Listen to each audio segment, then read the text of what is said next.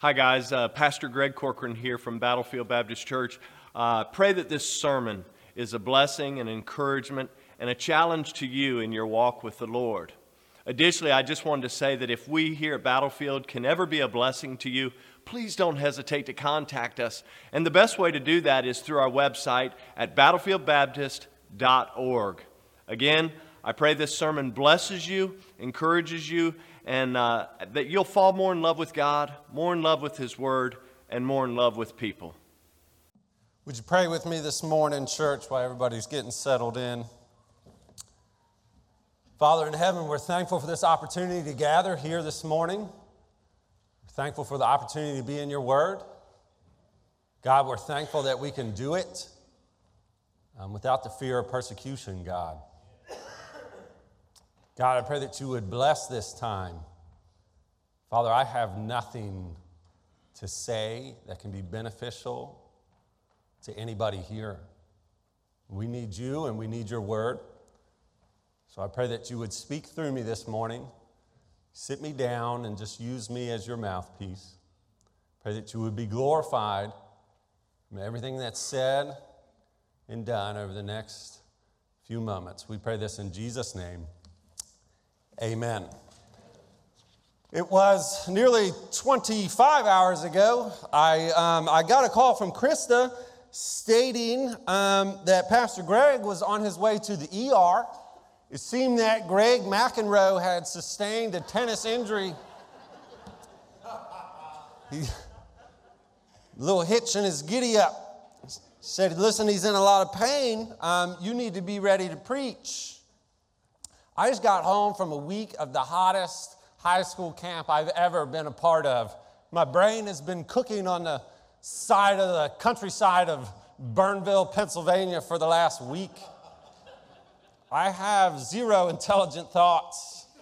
So listen, if this is hard to keep up with, hard to track with, please forgive me. I do want to start this morning a little bit different than typical. I have a few questions I would like to ask. And honestly, my questions are going to seem at first as if they have nothing to do with one another at all. And for those watching online, I promise I'll try to reiterate their answers through the microphone, because I understand you can't hear the answers. You're going to feel a little left out in this moment. Also, our live stream doesn't typically show the faces of the crowd. So there's no need to be shy here in this moment. Only us here together will be able to ridicule you for just how dumb your answer might be. So there's no need to be bashful. Now, I will say my first question is a bit odd. I promise I won't judge you. In fact, by the time you hear my response, you're going to feel a lot better about your own. Okay, so here we go. Please, I hope I don't regret this. Has anybody ever been caught shoplifting?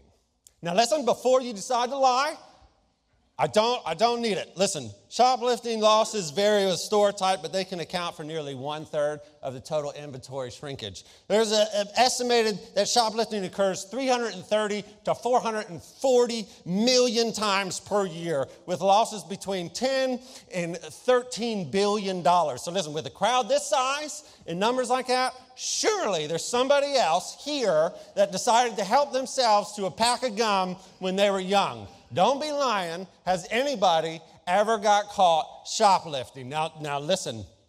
Okay, praise God. We have a few. Can we just, listen, nobody can see your face. I'm not going to call your name. Would you please, what was it that you shoplifted? Earrings. Earrings. Nice. Totally worth it. All right, go. I gotta say, that's better than a pack of gum. Okay, go. What else? Comic books, okay. Interested to know how you manage that. A matchbook? Oh, the cars, okay. Candy? That's what I figured, okay. Keeps out of a model car, like a model car kit. Open the kit, we needed a hood for the car. Took it to the model car chop shop and stole the hood. Okay, I didn't expect that. I've not heard that story. Okay, that was pretty good. So when I was 19, I was arrested by the DEA, Virginia State Police Joint Task Force, for distribution of Schedule I, Schedule II narcotic. And this set in motion several extended stay vacations at a few of Virginia's finest resorts. While on one such vacation, I worked as a trustee. And so as a trustee, they would often let me in the kitchen to fill up water jugs for the other vacationers. And I begin to notice that, listen, they got food in this kitchen that we don't have access to. Now, I'm talking like Pop-Tarts of all kinds, Rice Krispie treats, different juices, hamburgers, cheeseburgers, some bacon. Dude, even like Oreos, watermelon. Right, so I begin to notice they have access to all these foods. Now, I'm not a huge Pop-Tart or Rice Krispie guy, but 6 or 7 months of resort food, and it had me stressing. It's taking its toll. These Pop-Tarts are starting to look like fillets by now, right? And so, like Johnny Cash, man, I devised a plan that would be the envy of most any man. I was going to sneak them out of the kitchen in my pants.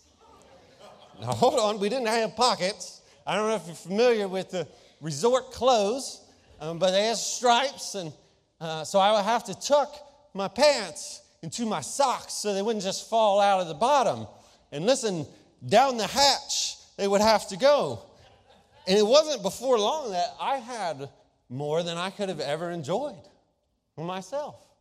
So I began to just hook up other vacationers, right? As they would come in, I'd come walking in, and there's lots of cellophane on the items I was borrowing, so you have to walk real, because we were by, there's guards and stuff around. This is a secure resort, and so you have to walk gingerly because you want the cellophane rattling, and with a few tugs of the pant legs, man, my legs would just begin raining treats like manna from heaven, and I would just kick them under the bars to the other vacationers. It was something like a ghetto Robin Hood. Okay. Now let me ask you another question. Just by a show of hands, does anybody remember Joshua and the Battle of Jericho? Okay, perfect. Can someone give us a quick recap of what happened? Yeah? Okay. Perfect, the song. Okay, so he did fight the battle. There was a rather odd battle plan. Does anybody remember that battle plan? Just anybody. Andrew Taylor must be on vacation. Nobody remembers the plan?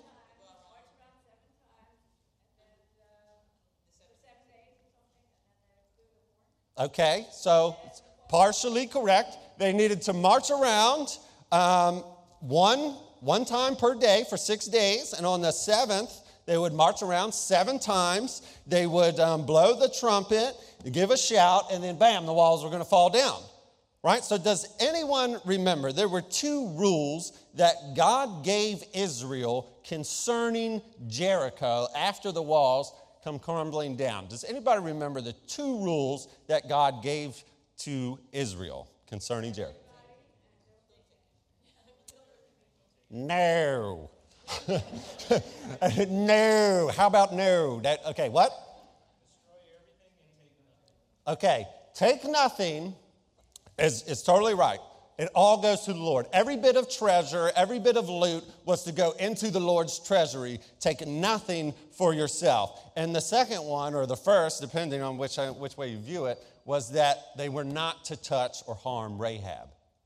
If you remember, they needed to keep their promise to Rahab. Nobody's to lay a hand on her. That's why Joshua 6:22 says this. But Joshua said unto the 2 men who had spied out the country, go into the harlot's house and bring out thence the woman and all that she hath, as ye swear unto her, right? Remember, she helped the 2 spies, and because of her fear of the Lord, and she had helped the children of Israel, she was going to need to hang a scarlet rope in her window. And when they saw that scarlet rope, they would know that it was her, and they were not to lay a hand on her. She and her family would then be saved. The second rule, like we said, was all the loot was to go to the treasury of the Lord, or else a curse would be unleashed. That's why Joshua 6, verse 18, it starts this way.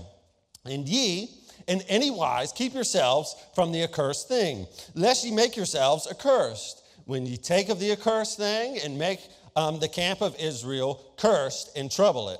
It says, but all the silver and gold and vessels of brass and iron are consecrated unto the Lord. They shall come into the treasury of the Lord, right? All the silver, all the gold, the iron, the brass, all the treasure of the city was the Lord's, and it was to be placed in his treasury. They were not to keep anything for themselves, and if they did, they would unleash like almost a Pirates of the Caribbean type curse on the nation of Israel. So the 2 rules: Rahab was not to be harmed, and God had dibs on the loot. So if you remember the story of the battle, despite the battle plan making absolutely 0 sense at all, they obeyed. They did exactly what the Lord said, and the walls then come crumbling down.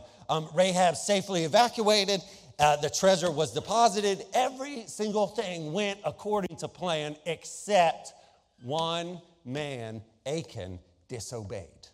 Right? Except one. And that's why we pick up in Joshua 7, verse 1. Here's what it says. It says, but the children of Israel committed a trespass in the accursed thing. For Achan, the son of Carmi, the son of Zabdi, the son of Zerah of the tribe of Judah, took of the accursed thing, and the anger of the Lord was kindled against the children of Israel. Listen, at this point, nobody knew except for God and his family. There's a possibility he could have gotten away with it, except for when he took these things, he unleashed this curse. So pick up in verse 2. It says, and Joshua sent men from Jericho to Ai, which is beside Bethaven, on the east side of Bethel. And he spake unto them, saying, go up and view the country. And the men went up and viewed Ai, and they returned to Joshua, and they said unto him, let not all the people go up, but let about 2,000 or 3,000 men go up and smite Ai. And make not all the people labor thither, for they are but few. So they went up thither, and all of the people of Ai, about 3,000 men, and they fled before the men of Ai. And the men of Ai smote them, about 36 men, for they chased them from before the gate even to Shabirium, and they smote them until the going down. Wherefore the hearts of the people melted and became as water. As a result of this curse, from Achan disobeying the Lord and taking what was not his, what was the Lord's, right? As a result of this curse, we learned that 36 men lose their lives. Right? And they died to an army much, much smaller than theirs. And listen, this is kind of a big problem. Not only have we had the loss of life, but the whole conquering the promised land thing has come to a complete screeching halt. Later in chapter 7, we see that Achan is brought before Joshua to confess what he's done. And he ultimately admits to what happened. And if you pick up in verse 20, it says this, and Achan answered Joshua, and he said, indeed, I have sinned against the Lord God of Israel, and thus I have done.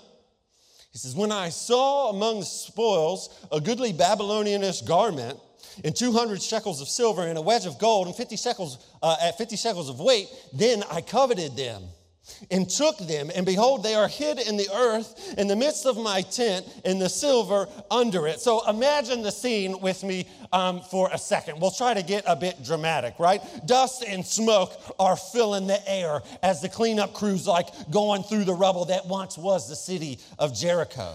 Achan discovers a chamber, and inside of this chamber is a chest, perhaps, with a blanket over top of it. And as he discovers it, he calls out, guys, hey, guys, you should get in here. Only to discover there's nobody around. Right? They'd already checked the house off the list. Right, he's alone in this portion of the city. He bludgeons the rock, beads of sweat dripping down off his forehead as his heart begins to race as he lifts the lid. A huge wedge of gold shines in the torchlight. Next, he catches a glimpse of a bag that's filled with silver, sitting right next to a beautiful tunic, something like an Armani suit, right, of comparison. He knows I'm not supposed to touch these items. They go into the tabernacle.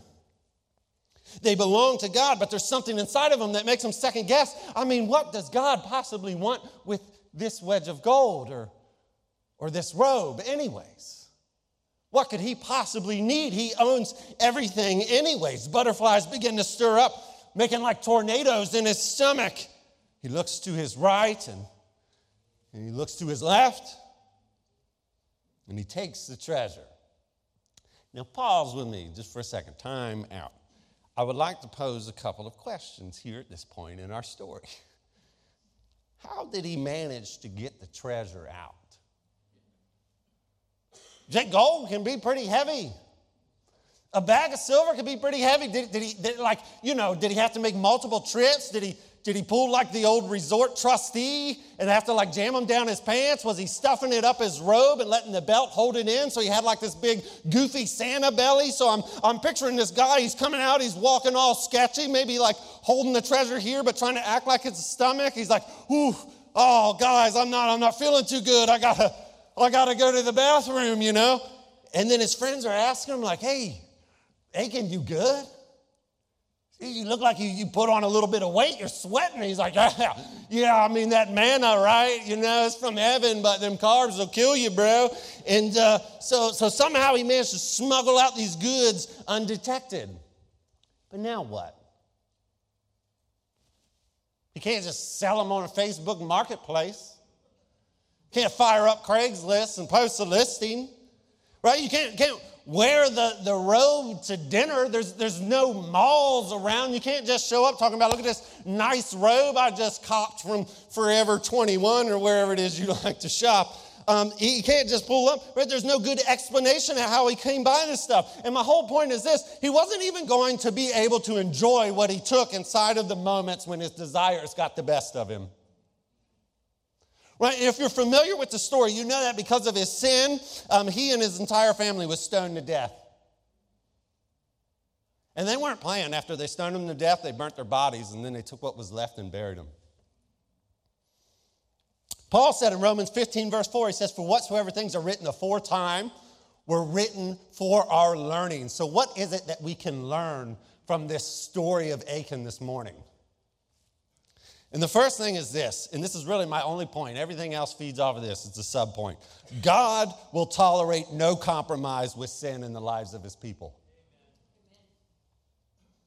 Do you understand? God will tolerate no compromise with sin in the lives of his people. Campbell Morgan said this. He said, thank God that he will not make peace with the sin in my heart. I bless his name for the thunder of his authority and for the profound conviction that he is fierce and furious in his anger against sin whenever it manifests itself. Listen, we ought to be as watchful after the victory as we were before the battle.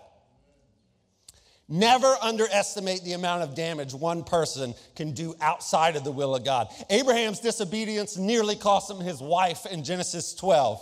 We see Jonah's refusal to obey God. That nearly sank a ship in Jonah 1. David's disobedience in taking an unauthorized census led to the death of 70,000 people in 2 Samuel. The church, us, we, today must diligently pursue holiness. Paul wrote this at the end of 2 Corinthians chapter 6. Verse 17 says this. It says, wherefore, come out from among them and be separate, saith the Lord, and touch not the unclean thing, and I will receive you, and will be a father unto you, and ye shall be my sons and daughters, saith the Lord Almighty. And then the next chapter starts this way. Having therefore these promises, right? That you're going to be sons and daughters, having these promises, dearly beloved, let us cleanse ourselves from all filthiness of the flesh and spirit, perfecting holiness in the fear of God. He told the church in Thessalonica this in 1 Thessalonians chapter 4, verse 7. It says, for God hath not called us unto uncleanness, but unto holiness. Hebrews 12, verse 14, it says, follow peace with all men and holiness. And he goes on to say, without such, no man shall see the Lord.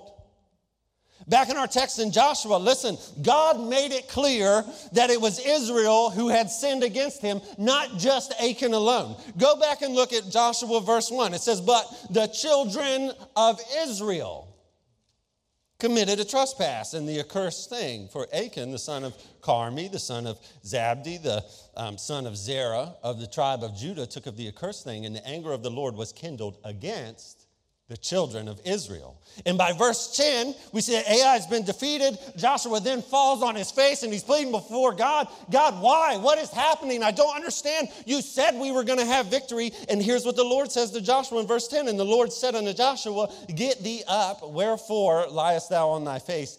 Israel hath sinned, and they have also transgressed my covenant which I commanded them, for they have even taken of the accursed thing, and have also stolen and disassembled also, and they have put it even among their own stuff. Why would God blame the entire nation of Israel for one soldier's sin?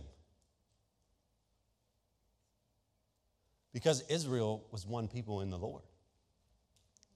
Right? Not just this assorted collection of tribes and clans and then different families and then individuals. Right? God dwelt in the midst of their camp, and that made the Jews the Lord's special people. Jehovah God walked about in their camp.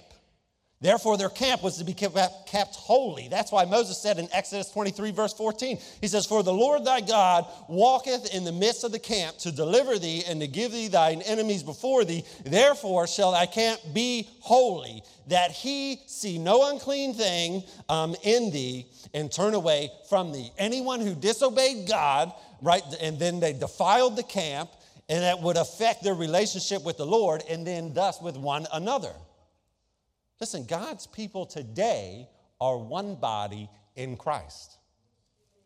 Much the same as Israel was one people, Christ, or the Lord's people. We are one body in Christ. Paul said this in 1 Corinthians 12:12. He says, for as the body is one and hath many members, all the members of that body, being many, are one body, so also is Christ. Right? Consequently, we belong to each other, so to speak. We need each other. We also affect one another. Any weakness or infection in a part of the human body then contributes later to a weakness somewhere else or an infection somewhere else in other parts. And so it is also with the body of Christ. 1 Corinthians 12:26, Paul went on to say, and whether one member suffer, all the members suffer with it. Or one member be honored, all the members rejoice with it. God's people are one body in Christ today, just as Israel was one people in the Lord. Joshua 7, verse 20, back in our passage. And Achan answered Joshua, and he said, indeed, I have sinned against the Lord God of Israel and you, and thus I have done. When I saw among the spoils a goodly Babylonianish garment, and 200 shekels of silver, and a wedge of gold, 50 shekels of weight. Then I coveted them, and I took them, and behold, they are hid in the earth in the midst of my tent, and the silver under it. Listen, Achan heard the commander give the order that all the gold, all the silver, all the iron, all the treasure of Jericho is to be devoted unto the Lord and his treasury. And since Jericho is the first victory in the land of Canaan, right, the first fruits of those spoils, so to speak, belonged to the Lord. But Achan disobeyed. And he disobeyed, and he began to take hazardous steps that ultimately led to sin, which ultimately led to his death. James put it this way in chapter 1, verse 14. It says, but every man is tempted when he is drawn away out of his own lust and enticed. Then, when lust hath conceived, it bringeth forth sin, and sin, when it is finished, bringeth forth death. Look back at verse 21, right? Here's exactly what James was talking about. Achan says, when I saw among the spoils a goodly Babylonianish garment and 200 shekels of silver and a wedge of gold of 50 shekels weight, then I coveted them and took them. And behold, they are hidden in the earth in the midst of the tent, and the silver is underneath of it. Achan confessed, when I saw, I coveted, and once I coveted, I took it. Right? Eve did the same thing when she listened to the devil. David did the same thing when he yielded to the flesh, right? In the story of him and Bathsheba. And since Achan also coveted the things of this world, he brought defeat to Israel and death to himself and to his family. Listen, his first mistake was to look at the goods a second time. He probably couldn't help but seeing them the first time. Right? But since Achan, we'll put it this way. When a man sees a woman, he may glance at a woman and say, she is attractive. That was easy on the eyes. But it's the second glance that gets the imagination working. That ultimately leads to sin. Right? But if we keep God's word before our eyes, we won't start looking in the wrong direction and doing the wrong things. Proverbs 4, verse 20, it says, my son, attend to my words, incline thine ear unto my sayings. Let them not depart from thine eyes, keep them in the midst of thy heart, for they are the life unto those that find them, and health unto their flesh. Keep thy heart with all diligence, for out of it are the issues of life. Put away from thee a froward mouth and perverse lips from far from thee. Verse 25, he says, let thine eyes look right on, and let thine eyelids look straight before me. His first mistake was he looked at the treasure a second time. His second mistake was to reclassify those treasures and call them spoils. Look back at verse 21. He says, when I saw the spoils. They were, in fact, not the spoils. You understand? They were part of the Lord's treasury, and as such, they had been wholly dedicated to him. They didn't belong to Achan or even Israel. They belonged to God. When God identifies something in a special way, we have no right to change it. Right? In our world today, and even in our religious world, many are attempting to rewrite the Lord's dictionary. Isaiah said this. He said, woe unto them that call evil good and good evil, and put darkness for light and light for darkness. They put bitter for sweet and sweet for bitter. If God says something is wrong, then it's wrong. And that's just the end of the discussion. So his first mistake was he looked at the goods a second time. His second mistake was he reclassified them. He reclassified the treasure and called them spoils. His third mistake was to covet. Now, we often have a misunderstanding or a lack of understanding when it comes to the word covet. What does it really even mean to covet something? Let's see if we can explain it this way. Our Creator designed us to have wants and needs. Right, so that we might know him and delight in him as our provider and our sustainer. And now we can distinguish between our wants and needs, but both categories lead us to conclude that we are not self-sustained or self-satisfied. Right, we require outside provision, and when that provisioning arrives, we then take pleasure in it. Sin corrupts our God-given yearnings and makes us believe that our desires and our needs can somehow be satisfied apart from the Lord. Right? And as a result, we run after worldly goods that, much like that sleeve of cookies, will only satisfy in the moment, but leave us sick and malnourished ultimately. So here it is to covet when we forage for fulfillment apart from the Lord, severing the relationship between provider and provision, we covet. Again, James put it this way. In the verse that we've already read, but every man is tempted when he is drawn away of his own lust and enticed. Instead of singing praises in his heart for the provision, for the way that God had just provided this victory for them, Achan was imagining in his heart what it would be like to own all this treasure. His third mistake was to covet. Warren Wiersbe said this, imagination is the womb in which desire is conceived and from which sin and death are eventually born. His fourth mistake was to think that he could get away with his sin by hiding the loot. Listen, Adam and Eve, they try to cover their sin and run away and hide, but the Lord ultimately discovered them. Did you know, be sure your sin will find you out, was originally said to the people of God in Numbers 32, not lost people. Right? And so was the Lord shall judge his people in Deuteronomy 32. That was to the Lord's people, not to the lost. How foolish of Achan and us as well to think that God will not see what he was doing. Hebrews 4 verse 13 says, but all things are naked and open unto the eyes of him of whom we have to do. And the idea is that all things are open and naked and visible before the Lord, the one who we're going to have to give an account to one day. How foolish to think that he doesn't see or that we can hide what we do. Achan's sin becomes even worse when you stop to consider all that God's done for him. I mean, God cared for his family in the wilderness. Right? He brought him safely across the Jordan. He'd given him victory in Jericho. The Lord accepted him as like a covenant son in the covenant that they made at Gilgal. Yet in spite of all these wonderful experiences, Achan disobeyed God to possess some wealth that ultimately he didn't even get to enjoy. Here's the irony of the whole passage, chapter 8, verse 1. It says, and the Lord said unto Joshua, mind you, Achan and his entire family have already died.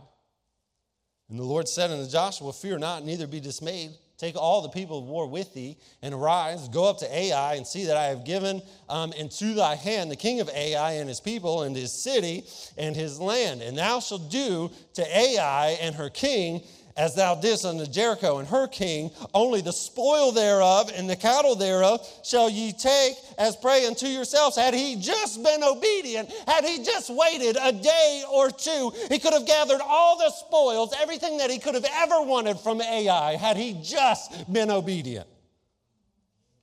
And then every other subsequent battle after that.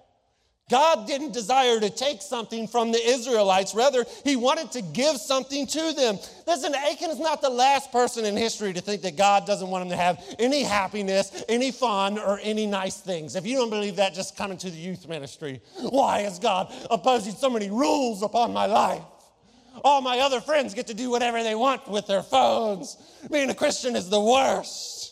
He's not the last person in history to think that God didn't want him to have happiness or nice things. It's easy to be suspicious of God, all right, and somehow think that we can look out or we need to look out for ourselves. Culture tells us to load up on all the Babylonian spoils that we can possibly get our hands on, all the garments, right, all the riches that we can get our hands on. But when we take what God has told us not to touch, we prevent him from giving us what he wants us to have.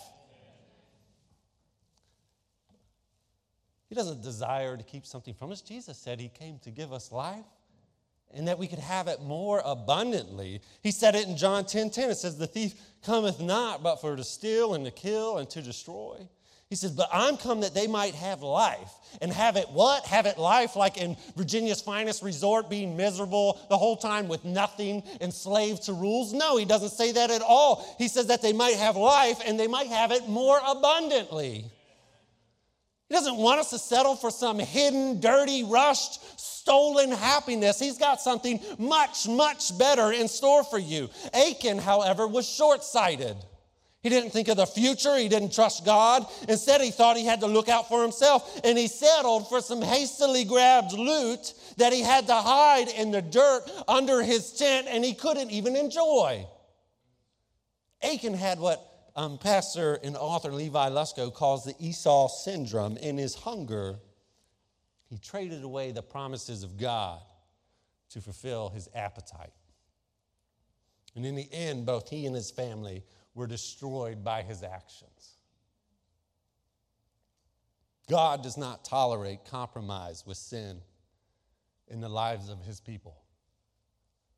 See, in just a moment, we're going to enter into a time of invitation, right? And really, in this time, I'm not going to stretch it out. We're not going to prolong it. I understand you're going to get out a little bit early. Praise God. We're not going to stretch this thing out. But I want to challenge you with this. block out in your mind for 1 minute.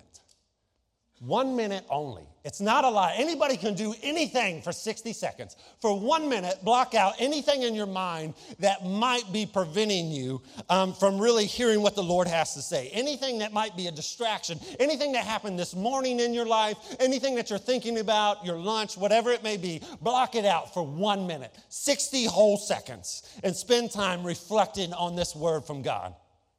Spend time just really reflecting. Would you have courage in this moment to just reflect on yourself?